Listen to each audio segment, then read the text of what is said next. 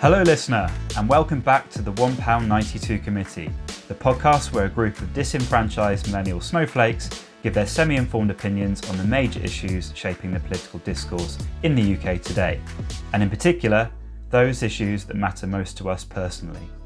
My name is Al McNair, and joining me today are Aaron Matthews, George Beard, and James Brooke. How's it going, gents? Very well. Very well, thank you. Good. Excellent. Now, given our absence in the past fortnight, we have quite a lot to unpack on this week's podcast.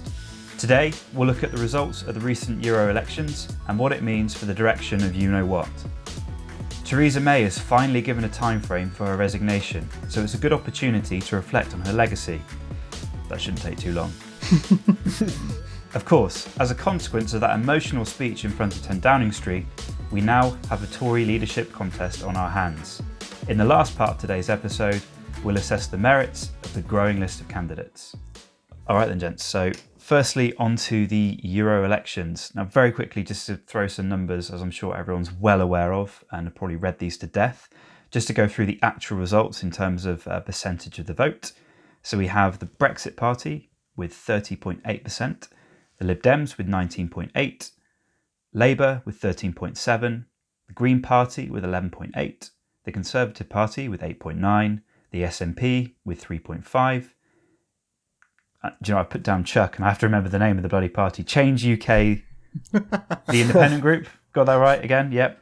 3.3%, UKIP 3.2%, and then about 5% for the remainder of the parties.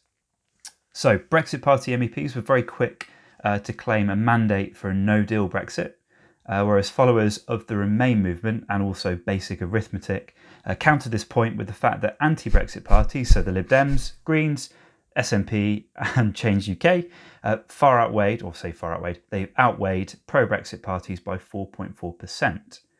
So who is right to claim victory? As always with an election, it's not a referendum.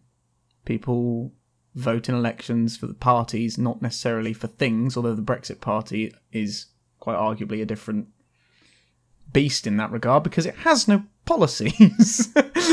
And I think irrespective of who came out on top, I find it deeply concerning that they got the extent of the percentage vote share that they did when they have no policies. No, they have not explained at all what it is that they intend to do, what they intend to implement. All they've said is, we want Brexit. Have they explained kind of, how they're going to do that other than yelling no deal? No.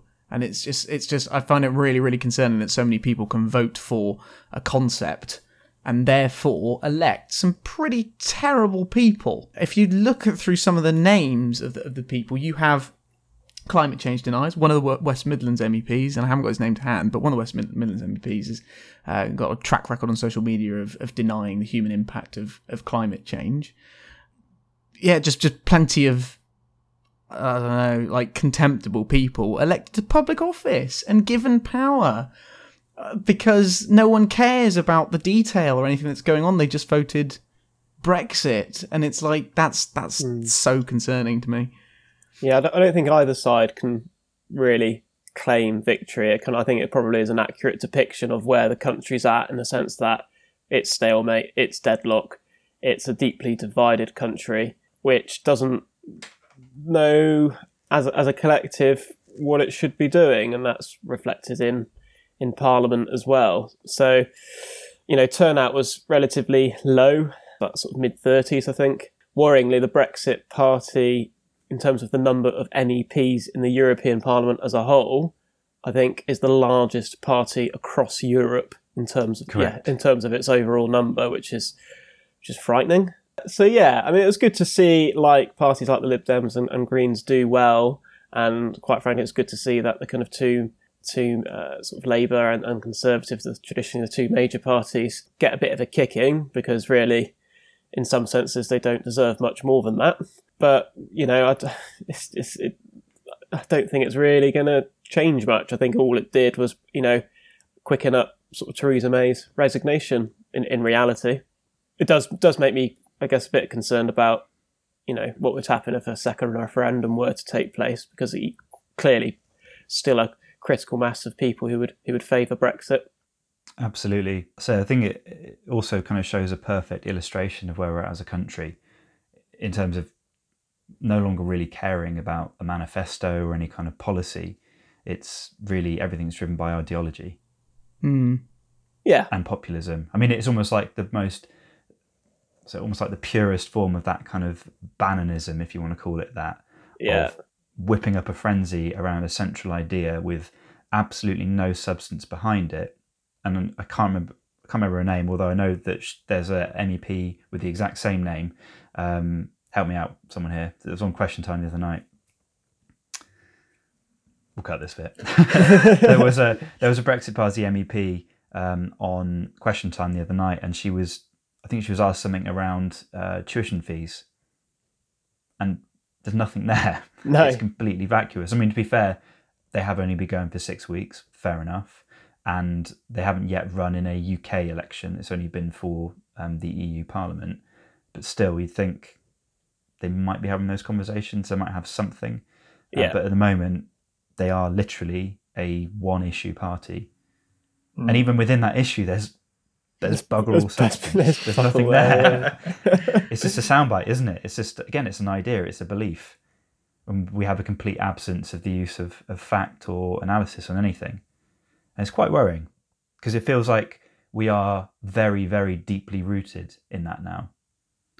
Yeah, I've always, I think I formed like part of my opening the first time we ever recorded this, is my chief issue with Brexit isn't so much Europe. You know, like I said before, I'm obviously no fan of leaving the European Union. I think it's a dreadful thing for the country. It is what you said.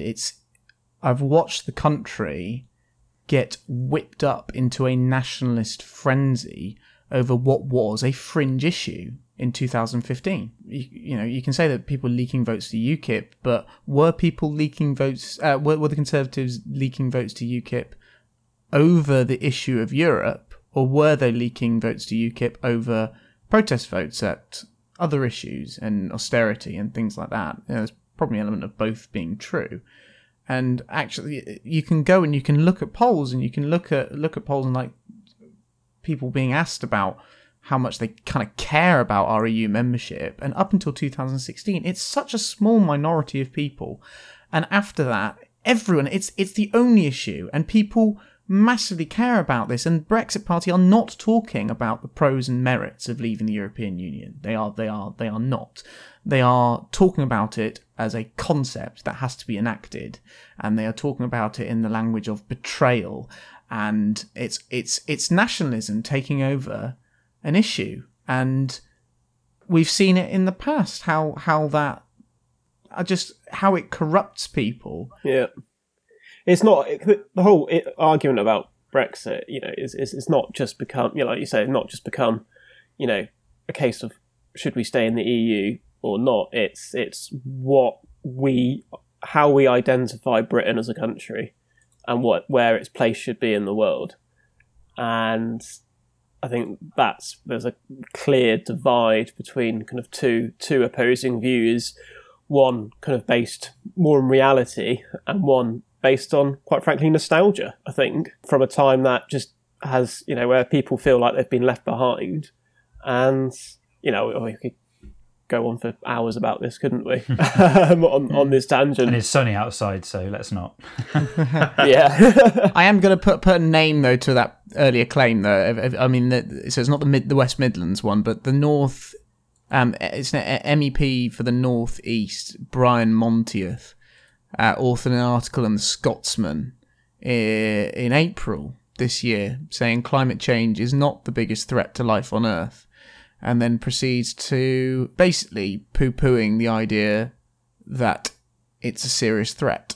And it's just astonishing. He's wheeling out all the old, very boring arguments about protesters causing havoc and disruption, or like how taking measures to prevent climate change will disrupt business and things like that. And it's like, yes, that's the point. The point is that you need to now get to a point where you realise that disruption has got to happen because there's a bigger threat.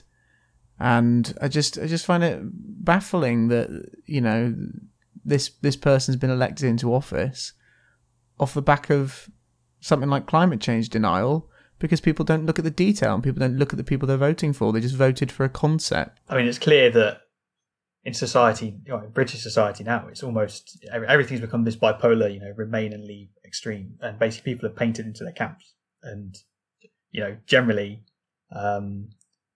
you have to be seen to be representing your side, even though it might not be in your best interest anymore. I think it's a bit dangerous because we're heading towards US style politics where, there's the whole Republican, Democrat. It's very entrenched over there, you're red or you're blue. And I think the trouble here is that this is almost the Remain and Leave argument is becoming the same kind of problem. And it threatens to kind of tear the seams of the politics we have now in this country. So I think we'll see more results like we've had the Euro election, like in the Euro elections. The Euro elections are a bit of an oddity just because they have fairly low turnout and some of it is a protest vote. But I think we will still see some big changes next time. We're heading towards a general election. But people are protesting against the party in opposition as well, which is like a fundamental problem in our country, to be honest. It's quite interesting what Emily Thornberry was saying at kind of shortly after 10 o'clock on the Sunday when the votes were counted, and she was quite frank, I guess, about what Labour's basically modelled message has been on Brexit, and that it's cost them dearly at the European elections. But are they going to learn from it? Probably not. So it's kind of, again, I just think it's a continuation of the status quo. The situation around Brexit hasn't really changed. Is a new Tory leader going to change anything? Probably not. So yeah, let's smile about that. But you're right. You're right with the Labour Party in that there's no evidence of it changing. Why there is no evidence of it changing baffles me, because they were eviscerated. They were completely and utterly destroyed in the polls, and it was another question on Question Time the other night by a guy. Well, it wasn't a question. He basically spoke directly to Barry Gardner and said, if you think you got 14.1% of the vote share, and you in an EU election, and you think somehow in a general election you're going to convert that into 30-40% that you need to win, you haven't got a hope in hell. You have not got a hope in hell. And it's like, I'm getting hell? I'm getting angry about this because, like, what is the strategy? It's not working. The strategy isn't working. You've tried to appeal to everyone, and what you've succeeded in doing is appealing to precisely no one at all. And your fear of upsetting Brexiters is completely misguided because, firstly, they were all voting Conservative before May's deal came about, and now the rise of the Brexit Party means that they're probably going to vote for the Brexit Party if they still want Brexit. So who are you appealing to? You just like the clear trajectory that this has always gone on is going to get stronger over time as the reality of Brexit becomes more and more obvious. They had the opportunity to effectively make the Lib Dems and the Green Party irrelevant in the European elections. They had the opportunity to mop up the Remain vote if they had a really clear message about saying we do not think this is in the best interest of the country. And they thought, no. I mean, I don't know where they think they're going to get the votes from, but I think with Corbyn, I've always thought that kind of electoral success isn't as big a deal as it is for other leaders or parties. It's all about this ideological pursuit, this kind of weird endeavour just to almost an intellectual thing, which is fairly ironic, but just to kind of say this is socialism is where we should be going, and this is how we can get here. And actually, I'm sceptical. I had doubts about the European Union myself. it's bizarre. And to not even come out the next day saying, oh, obviously very disappointed by the results, but we need to obviously listen to the electorate, and we feel actually on reflection Brexit isn't potentially the best idea, and that's why we're going to campaign for either a second referendum or to sort of revoke altogether. No, it's just kind of like, oh, okay, we'll carry on in the sort of general vague direction we've been travelling to for the last year, 2 years, 3 years. Yeah, crazy. And then to pinch a phrase from the front pages a few months ago, to not only do that, but then to, in inverted commas, crush the saboteurs by expelling Alistair Campbell. Oh God, yeah. For daring to actually go against the grain and to not vote for a party which, quite frankly, as we've just discussed, what are they there for? What are they doing? Yeah, I mean, quite frankly, why? I mean, it's good. I mean, Alistair Campbell was just being honest about who he voted for, saying, I have problems with the Labour Party, I'm a Labour member, this is where I'd like to see it going. I mean, lots of other Labour members probably didn't vote Labour. I mean, I know a few as well, and they didn't vote Labour at the European elections, despite being Labour members for a large part of their life. So it's just kind of, the problem isn't that you've got kind of impure people in your party. The problem is that your party's leadership is gone off on one, basically, and is just irrelevant. YouGov did a poll where they reckon that if Labour adopted the same policy as they have with Alistair Campbell to their membership, they would have to expel 41% of their members. Well, I was just going to say Corbyn would probably like that, in the sense that he just probably wants only people who kind of completely agree with him. Purists. Absolute purists. No mudbloods. No, exactly. And that's what he probably wants. And that's, and then Labour will become even more irrelevant. But if that's what he wants, then it's a loss for the country in a way that we don't have a decent opposition to kind of keep government in check. It's worth saying as well, just for balance, that there were some fairly high-profile Tory MPs as well, or Tory Lords, if you want to call them that. Lord Heseltine, I know Ken Clarke also was basically saying that a lot of the people that he hangs out with in Parliament did not vote for the Conservatives. Obviously, that can go one of two ways. They might also vote for the Brexit Party, but I think a lot of them again voted Lib Dem or people standing up for the Remain cause. Just on the Lib Dems actually, and something that's come to light in the last couple of days, the YouGov poll that was done for the Times that put the voting intention of Westminster, or basically having the Lib Dems in the lead. Just wondering how much we should read into that, and also what the party should be doing to kind of keep riding the crest of this wave that's come about off the back of the Euro elections. All hail the mighty bird of liberty. Now is our time. After many years. I think they need to capitalise by having a leader in that's enigmatic as far as possible, and there aren't many choices. I like Joe Swinson, who is one of the main contenders. Who's the other guy? Ed Davey. That's it. And there's the problem in a nutshell. I don't remember who he is. And I watched an interview with him the day before yesterday, and I just thought, you seem like you're all right, but you're nothing special. He's perfectly fine as an MP. Is he leader? Does he have the name? Will he gain the name recognition? No, he's kind of a younger Vince Cable, really. I think Joe Swinson will be good, and I think Joe Swinson will be able to cut through some of the, a lot of the noise that's happening around Brexit and actually kind of be that reasonable voice in the debate. In a very small proxy kind of way, I think the ineptitude and ambiguity, though, of the Conservatives and the Labour Party over Brexit has kind of reflected in the election results of last week.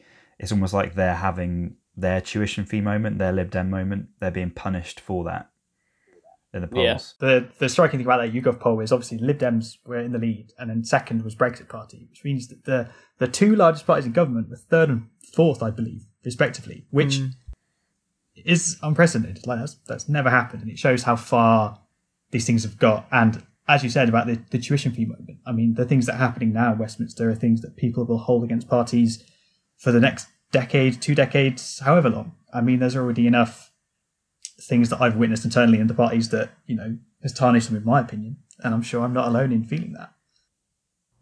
No, but just a quick question, even if Corbyn came out and was like, fully 100% Remain tomorrow, would you vote for him? I wouldn't. No, Don't fucking trust him. No, because it'd be disingenuous, wouldn't it? That's not what he believes. I think overall, we can't obviously look into this poll. I mean, the poll is fascinating, but can we look into it so much when effectively the Tory leader, the Tory party doesn't have a leader effectively at the moment, and is the likelihood of a general election happening soon? What is the likelihood? Not high. Given that poll, it's certainly not high because a lot of the both Labour and Tory MPs will stand to lose a lot of seats, and they won't vote for a general election, for an early general election. So, I'm still of the view that the next general election probably won't happen until 2022. Frankly, under the fixed term act. So, because at the moment the two largest parties that would need to vote I think you might. This is an absolute guess, and I'm sorry if it's wrong. But I think Parliament. I think the MPs have to have a 2/3 majority in the Commons to trigger an election, which is just not going to happen. And even if it's 50%, it's just not going to happen. Given that the European election results and the poll, they'll just try to ride it out. And once again, politics takes precedent over the direction of our country. It's more important. Yeah, exactly. Effectively, our turkey's going to vote for Christmas. No. Irrespective of how much you can read into it, the Lib Dems at the top of the polls, 40% of people backing parties with an overt pro-Remain People's Vote message is another reminder that this false narrative of the will of the people is bullshit. And it's beginning to get to the point where that bullshit is having political consequences, which is when the direction of things will start to change. Yes, Corbyn hasn't moved, but there is an increased pressure, and there is pressure that is only going to keep increasing on him to change position on that. And there's an increased pressure on the Conservative Party to have a long, hard look, I think, at who they put in as leader, which we'll come to talk about, and what they're going to do to stop this flow of people towards a hard Brexit vote. But the vote share on the European elections, just the movement in the reduction in the Conservative percentage to other parties, it was not that the reduction in vote share was equated by the increase in vote share by the Brexit Party. So Conservatives went and voted for other parties other than the Brexit Party. They've lost Conservative Remain voters as well. Finished behind the Greens. Yeah. It's almost certain, Aaron, because I don't have the exact numbers to hand, but the Brexit Party numbers were very similar to the UKIP's numbers in the previous election. It's basically the same bunch of people are going to vote for the Farage Party every time. But it means then for for Labour and Conservatives, a majority of the voters they lost with the Remain lot, because they feel that their parties don't represent their views on this issue, which has now become, as we've discussed before, is the only issue in this country at the moment, really. Yeah, it does mean that view is entrenched, though, doesn't it? Hugely. Yeah. It is absolutely entrenched. And sorry, just to go back to my earlier point, obviously there could be an early general election if the Commons kind of doesn't have any confidence in the government. But with a new Tory leader coming in, it's unlikely that would be achieved anytime soon. Well, it depends if they try and force through no deal. At that point, there'd be absolutely unequivocal whether you're only out for yourself or you're out for your country. If the new Tory leader new Prime Minister comes in, tries to force through no deal Brexit, and on the basis of having to face a general election where they may themselves go out of office, I'm talking across the House. If they don't come to a decision for a vote of no confidence, then wow. If that would happen, you really see people for who they are.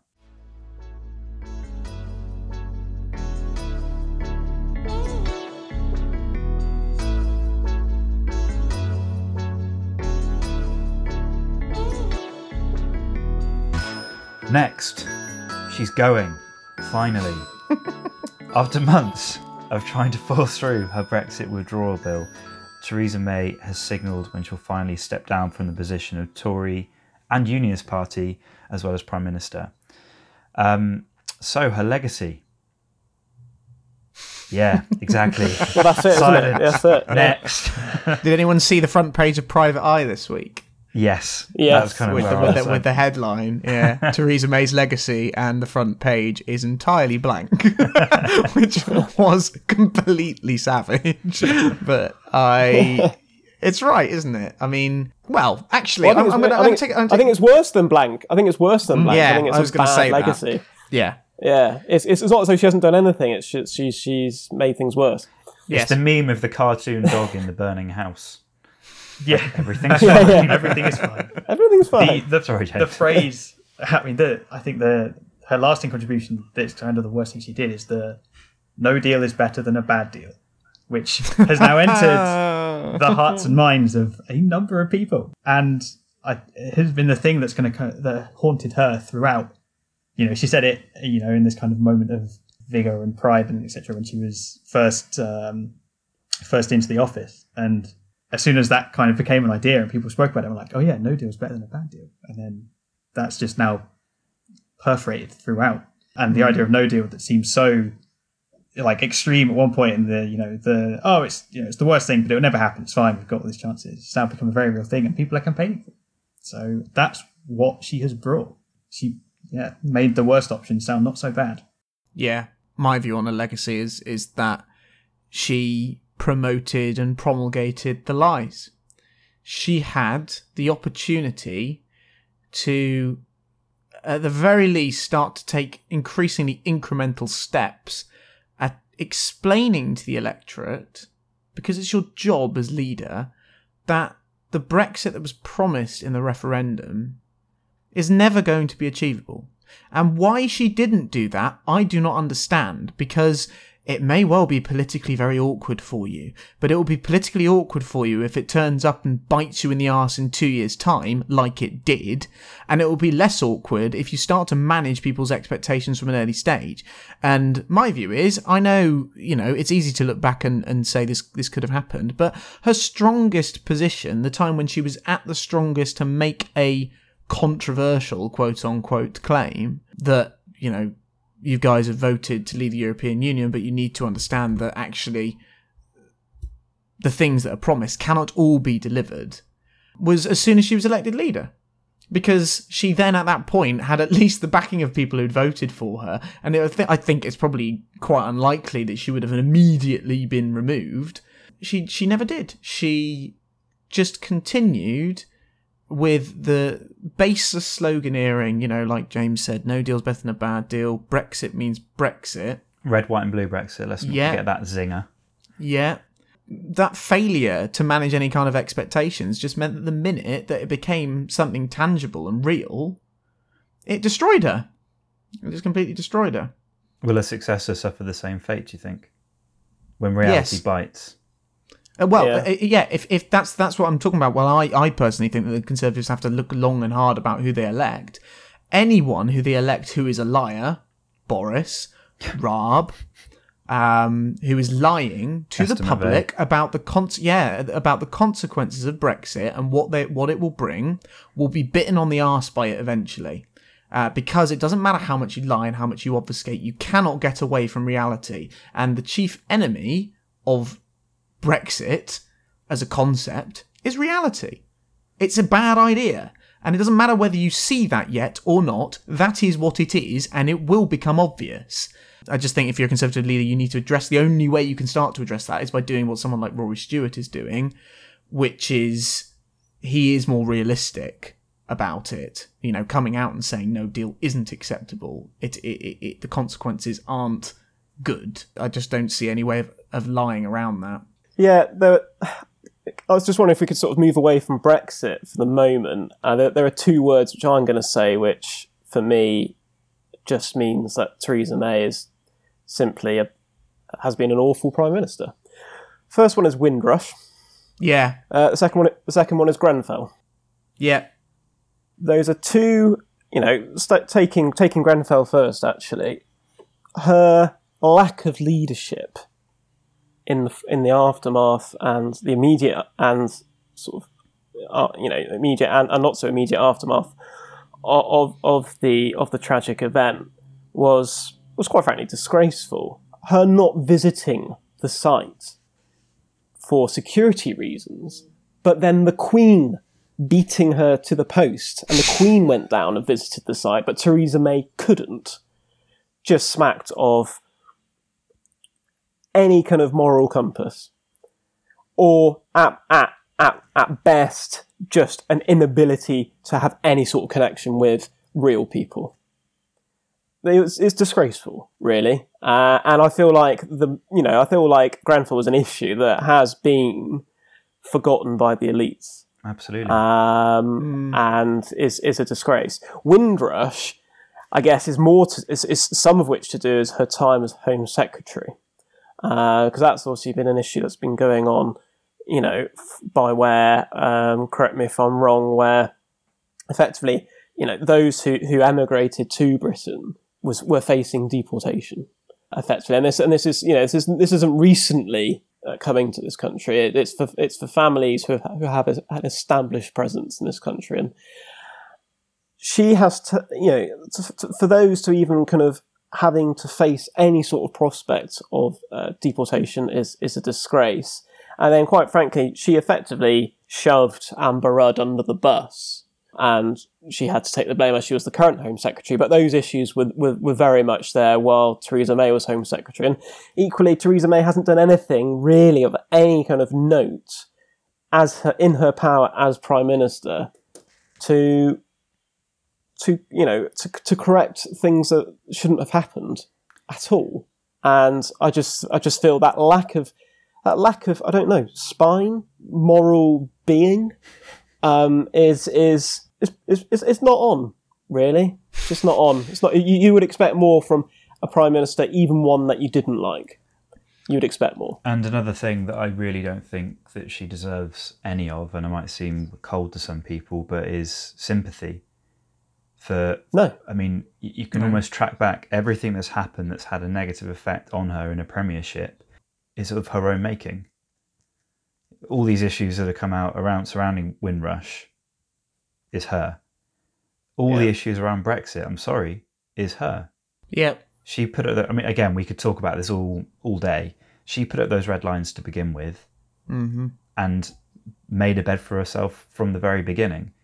And again, it's this false narrative of the EU forcing things on us. Of course, they have to look after their own interests, protect those, but it's as much of Theresa May and her government's making, the mess that we find ourselves in. Another thing on a domestic level that I really wanted to point out, and it sort of goes back to her opening speech, and I can remember that quite clearly, quite powerful actually. It was a very good, actually very convincing speech outside Number 10 when she won the leadership election for the Tory party.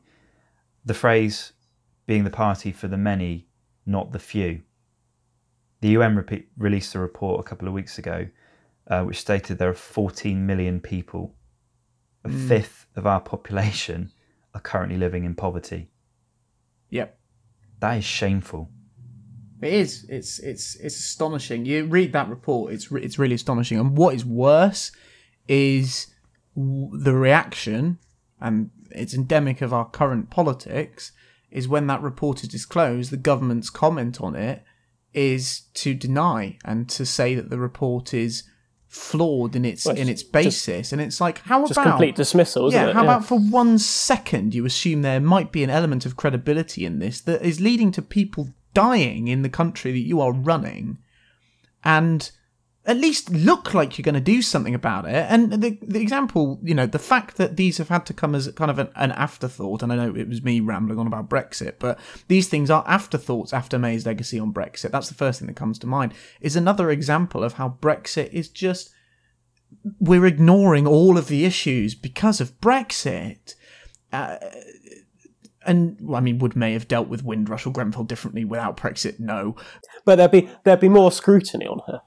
Yes, that, and those are massively important issues, and those are things that take a back burner, and they get lost in terms of public conversation and public pressure because of everything else that's going on with leaving the European Union. This, like I said earlier, whipped up into this nationalist frenzy over this fringe issue when the actual issues, which aren't about concepts like sovereignty that mean nothing, they are about people's lives and people's safety and people's well-being, are not taking precedent, and it is rage-inducing. It is utterly, utterly rage-inducing.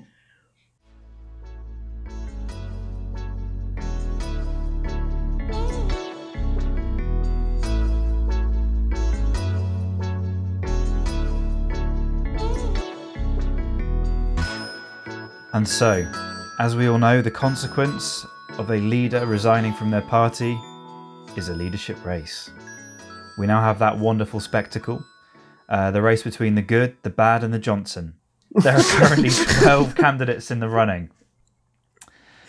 And Jesus Christ. Here we go. Have you got a list of the dirty We're dozen? ready.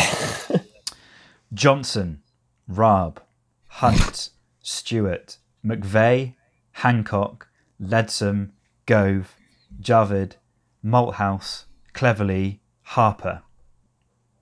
Benson, Hedges. It's like the world. John, Paul, Regan. Any names that kind of from that lineup of, I mean, God, it's a mixed bunch. We'll put it that way. Any strong thoughts? Maybe let's go with people. So for all of us, I'm going to take a wild swing and say that we're pretty impressed by Rory Stewart and the way he's flying Rory out Stewart. the blocks. Yeah. Yeah. I just hope he isn't that kind of the equivalent of the cyclist or the marathon runner that absolutely hoons it out the starting block and then eventually runs out of steam before the end of the race. Thing is, his issue is he's very popular among people who would never normally vote Tory. And at the moment, his selectorate are 300 or so MPs, Tory MPs, of which he's not that popular in. So I think he's running a very good social media campaign because he needs to kind of prove, I guess, his viability. And if he's popular to the wider electorate, then MPs might think, well, actually, is he going to be the best chance of me keeping my seat? That's his strategy, effectively. But at the moment, the number of MPs backing him is pretty low compared to others. And he's certainly not in that top tier of likely sort of candidates that are going to kind of go to the final two, which will then go off to the membership. However, he's pretty good, isn't he? He's pretty good. He's saying some really good stuff on, and, substance. We've been craving for substance. It's just kind of like, as soon as we see substance in Rory Stewart, we're like, oh my goodness, this is what we've been missing. I might not agree with you on everything, but you are using facts, you are using figures, you are using evidence, you are using experience. It's like, what on earth are you doing? That's why he stands almost no chance of winning. No, exactly. Not a hope in hell.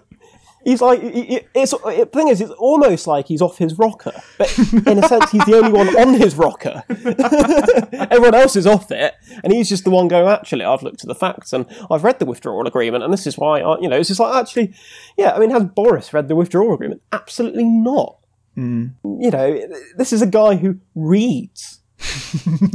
Period. Full stop, that's it. This is a guy who studies things.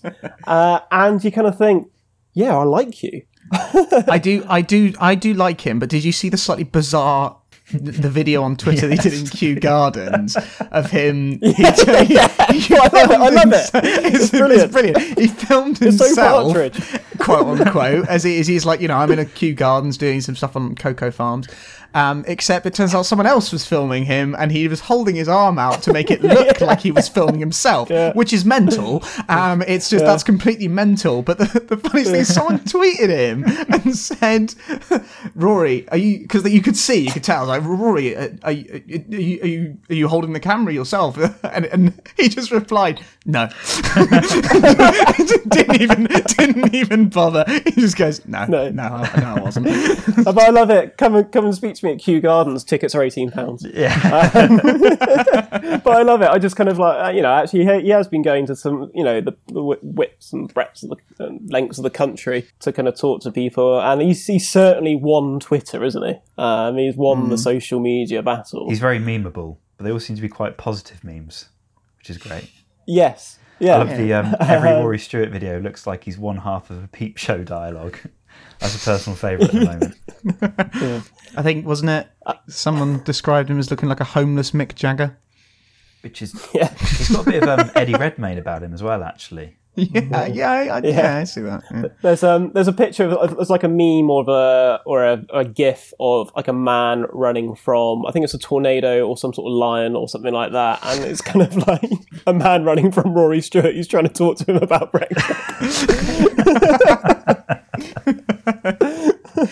But he is. He's going out. He's engaging with people, and you're right. He's having the message. You can't really ask for more in some ways. Yeah, I get the impression as well. Just like it's not for show. It's a message that he's actually trying to get across that this is about people, and this is about when you're talking about Brexit. I don't, obviously he's still of a mind to push Brexit through, which I don't agree with, but he's also coming out and saying, look, if we're going to get this through, it's got to be about compromise. It's got to be about, it's not about slogans and it's about tangible reality and facts. And it's really refreshing. So I would like him to win, which means he will never ever win. Almost guaranteed to fail. Massively. It's kind of like in the hideous reality that Brexit does have to be delivered. If someone had to deliver it, you would favour him. Yeah, that's what we're talking about, isn't it? Yeah, and it goes back to the expectations management point I made. I can't see how any Tory leader who comes in who does not, from moment one, start to explain what Brexit is, what actual things will happen if we leave. And that doesn't mean it has to be like painted as a disaster zone, but just realistic things like we can't take back control of our own trade policy without there being a hard border in Ireland. Simple fact, circle can't be squared. You can't have both of those things that were promised. Unless people start to come out and explain that, Brexit will eat them alive, because that reality is coming. Whether you like it or not, that reality is what is going to happen. And it will happen quite quickly, because the next extension deadline's in October. The EU, have you seen they've basically disbanded the negotiating team who were arguing about Brexit? That's like a clearer sign, if you weren't already listening to them, that they're not going to revisit this. So it still doesn't change the reality that is, if you want to leave with a deal, it'll be a withdrawal agreement first.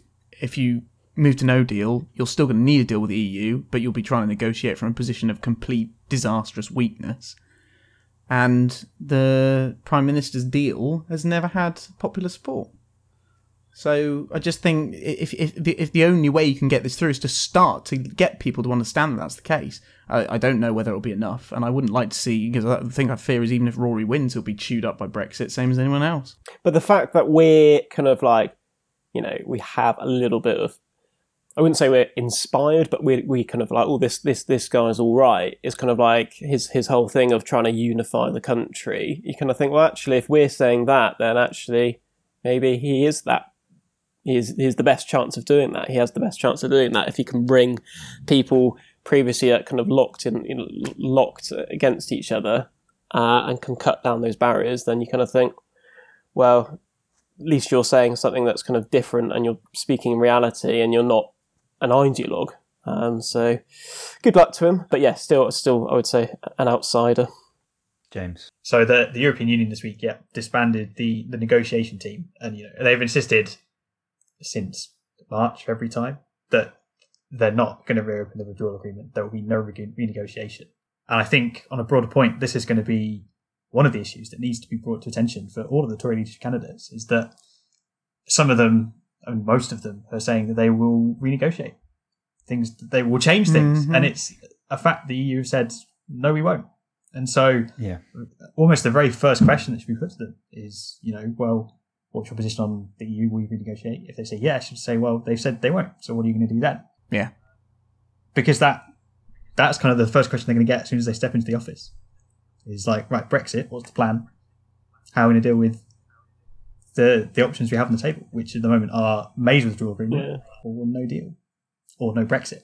Yeah, I think the last option was pretty good. But that will not win you the Tory leadership contest. At least saying it will.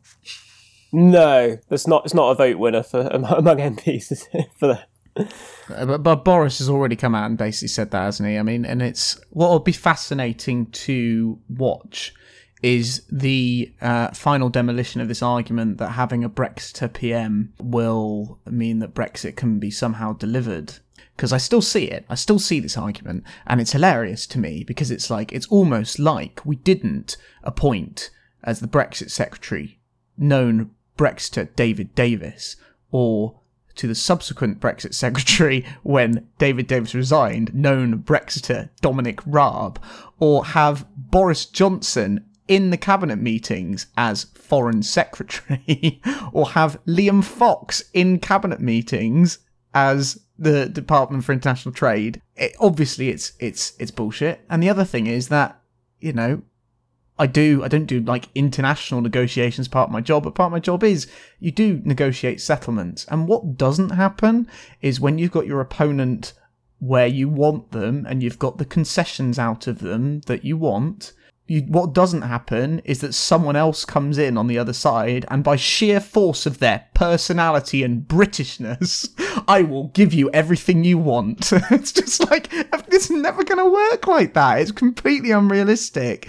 And I just think it will be interesting to watch that excuse fall by the wayside, because this isn't about personalities. This is about tangible facts and some things that are workable in practice. And it doesn't matter who's at the helm. That doesn't change that. Maybe we should throw a wild card and send Chris Grayling over to negotiate. Oh, Jesus. I'm speechless. He's still a cabinet minister the last time I checked. Well, I guess we could spend a bit of time going over the rest of the candidates. Obviously, we don't have all day, so we can't go through all of them. Of that group, who could we just discount immediately as having not a hope in hell of getting anywhere near to that final two, or at least past the first round of selections? Mark Harper, because I haven't got a fucking clue who he is. Yeah, Kit Malthouse probably. It's not going to get very far. Esther McVeigh, Cleverly.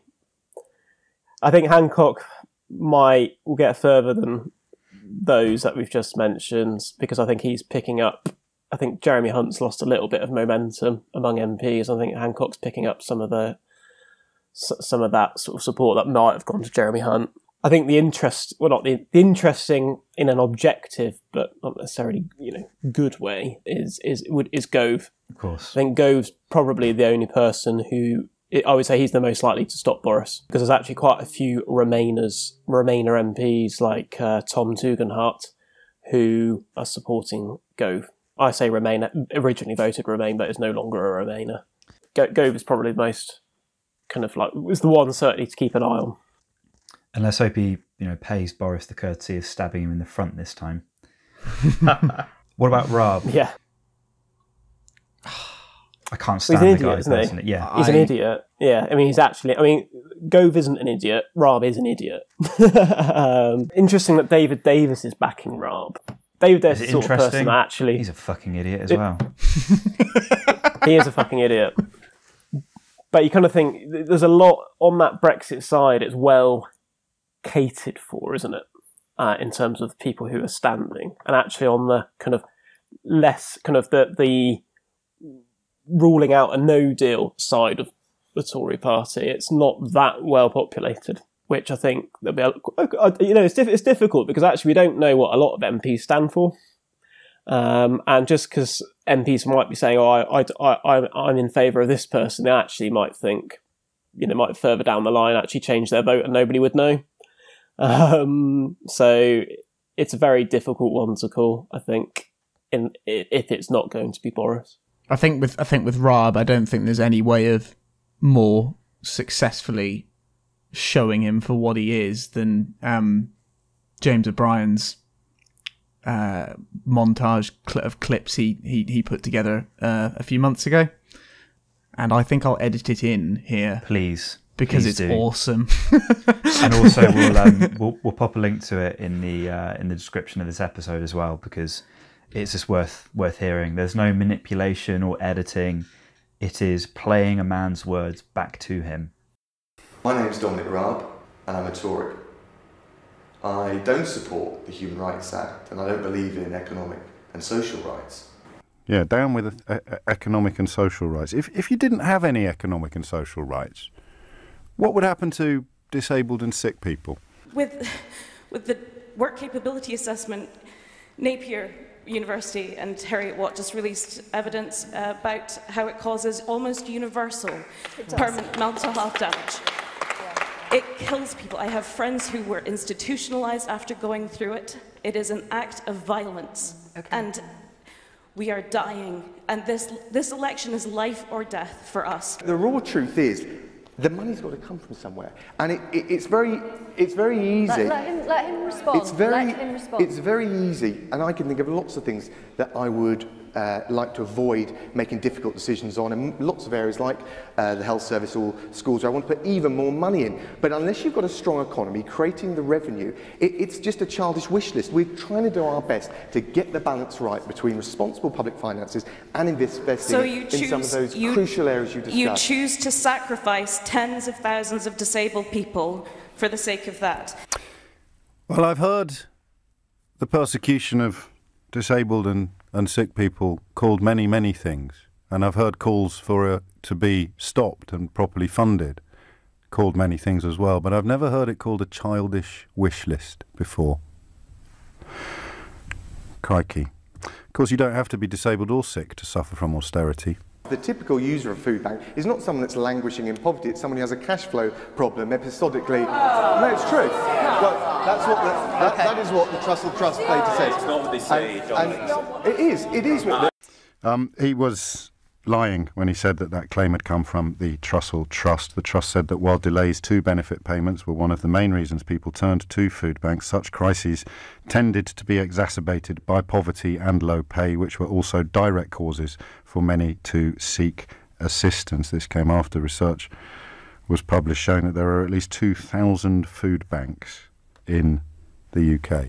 Been a bit unfair to Dominic Raab, because he does actually understand some stuff. You know, all the people saying that we'll easily be able to leave the European Union and have no checks at all on the Irish border.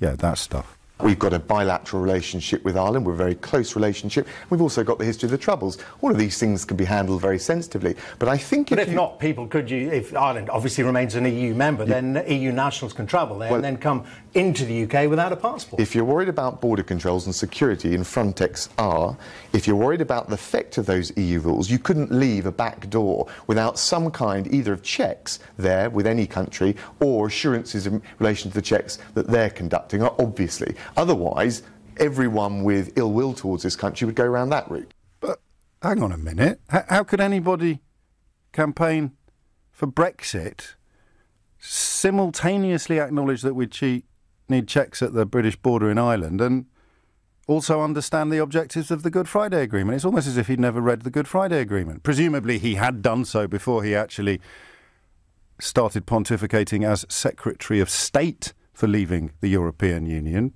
Presumably. Could I just ask you, since you had such a critical role as the Brexit Secretary, I presume that in fact you had read the Belfast Agreement. Please don't line up behind the Immigration Minister and tell us that you haven't read the agreement. I haven't sit down and started at the beginning and gone through it, but of course at various points in the negotiations, when issues have been raised, it has been an important opportunity to delve in to the different aspects very carefully. So which aspects of the... So you haven't read the Belfast Agreement in its entirety? I haven't sat down and gone from... I've used it as a reference tool. Gosh. So, no social and economic rights. Looking after disabled and sick people is a childish wish list. People using food banks have got cash flow problems. You would need checks at the Irish border, but we should leave the European Union anyway, which suggests you haven't read the Good Friday Agreement. By the time you become Secretary of State for leaving the European Union, you're pushed into a corner where you have to admit that you hadn't, and I quote properly, even though the words sound wrong, you've never sit down and gone through it. Crikey. Any sort of positives? We agree to free movement of peoples. It depends what you mean by full access to the single market. I think we would not see any trade barriers go up because we're the fifth biggest economy in the world. The European firms sell us £68 billion more in goods and services than we do them. Look at the options being put out there. Swiss, Norwegian, Turkish. I think because Britain's economy is bigger than all of those economies combined, and because the French farmers, German car manufacturers sell us £68 billion more each year than we sell them, we're very well placed, and mutual self-interest suggests we'd cut a very good deal, and it's certainly not in the Europeans' interest to erect trade barriers. Wow. I mean, seriously now, is it possible that he could be more wrong about everything?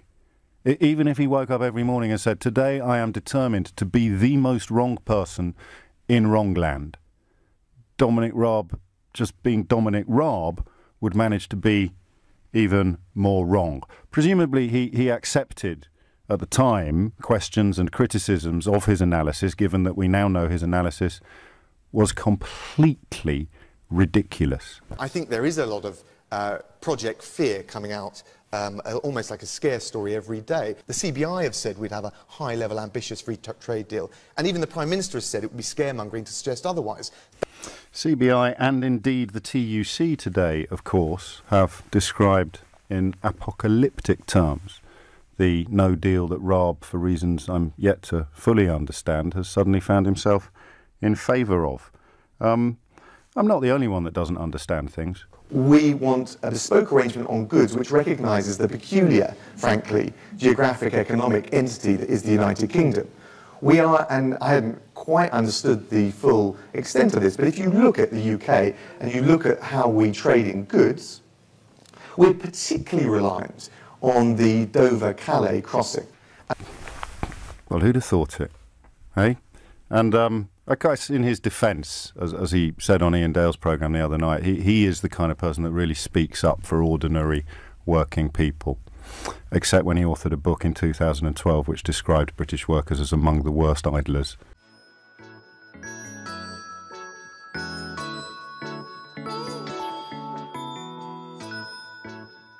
I think also just throughout this conversation we've kind of been discussing it as, leader of the Tory party, but of course this person will become the Prime Minister. Mm-hmm. And it is quite frankly, with the exception obviously of Rory, go on Rory, a quite depressing list of names, to be honest. The number of gaffes, ineptitudes, just bonkers stuff that some of these people come out with. I mean, Christ, Esther McVeigh. Just Esther McVeigh. Yeah. I mean, the latest thing surrounding I don't really see it as a controversial subject at all, but education of LGBT relationships for primary school children. And, educating about these things at an early stage. And she's basically there saying that, parents should have the final say. And I did like some of the comeback on Twitter about, is it absolutely necessary that my children have to know about Esther McVeigh or be taught about her? We got Leadsom as well. Again, another no deal will be fine person. It's not as bad as people said it was going to be. Great. Can it be better? All charlatans. Yeah. They're all charlatans. That's the thing that unites them. Is Raab doesn't tell the truth, and quite evidently doesn't know about the actual consequences of the things that he's espousing. Nor does Boris. Nor does Leadsom. Nor does Malthouse. The whole Malthouse compromise that's gone round. Like, the entire problem with the Malthouse compromise is it proposes some alternative to the Northern Irish backstop, which doesn't actually exist, because it proposes this technological border solution, which doesn't exist, because the European Union did a 70-page report on it where they analysed all the possibilities for the Irish border, and they concluded that there isn't one where you can do checks across the border without any infrastructure whatsoever. So they're just proposing bunkum. And it's fine, Aaron. According to Esther McVeigh on Sophie Ridge the other day, it'll be fine. They'll sort something out. So great. You don't worry about it. I will Just stop sit then, there, Esther. Thank you for putting my mind at rest. Stick your fingers in your ears and kiss your ass goodbye. So conclusions. What do we think about the future? I can't believe I'm saying this. The future Prime Minister of the United Kingdom.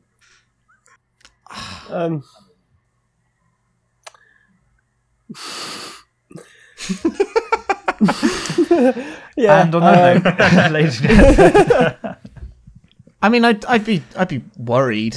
Let's assume that the likelihood is that it's going to be Boris Johnson. Yeah. I am very worried about a man who, I don't know, I mean, it's not for me to comment on someone's personal life, but I feel like if you're willing to lie to your wife about the fact that you're having an affair, then you'll find it a lot easier to lie to the entire country. And he has a track record of doing so. And, the lies in the Brexit debate, £350 million for the NHS, irrespective of court proceedings, it just wasn't true, was it? I mean, the National Statistics Authority has described it as misleading. So it's not a controversial statement. But not only did he back that during the campaign, even like a year afterwards, he wrote a Telegraph article where he's still talking about it. And it's like, we do not send £350 million a week to the European Union. Stop saying it. It's not true. And I'm deeply concerned by the fact that the Prime Minister would be elected who it's not just, avoidance of awkward truths. It's outright falsehoods in the same way that Trump does that. And Farage and Boris are good guys. So the whole, just as a quick aside, Trump endorsing Johnson, Farage is good guys and throwing his weight in. I mean, can you imagine if that was reversed? If Theresa May had gone over to visit Trump and had said, I'm just going to meet Hillary and I'm going to go and meet, a few of these, John McCain, we're going to have a chat with him, back when. I mean, surely it's not on for Trump to come over and just throw his weight around in this manner and influence our democracy. Put that out there. Yes, James, you're right. It is not on. Not cricket. It's just not how we do things. Very polite way of saying it. Isn't next week going to be awful, by the way? Because we're going to have to put up with a week of news coverage about A, Tory leadership, and B, Donald Trump being in the country. And C, either Liverpool or Tottenham fans gloating that they won the Champions League. I might just end it all this afternoon. It's fine though. The Cricket World Cup's on. It's great. Come on, we can at least get behind that. Can't get worse than Bairstow being bowled out on the second ball, can it? I don't know. I think it probably could. I mean, technically, it could be the first ball. To be fair, couldn't it? True. Yeah. No. You are right. Technically, it could be worse. And on that note, I think we'll draw today's episode to a close. Thanks again, gents, for your thoughts, your comments today. Really good pod. And thank you to everyone who has listened and has been listening for a few weeks now. We'd really appreciate if you could spread the word, either give us a retweet or a share on social media, or even better, tell your colleagues, tell your family, tell your friends about our podcast and our little corner of the internet. We'd be really, really appreciative. So from all of us at the £1.92 Committee podcast, it's goodbye and we look forward to the next one.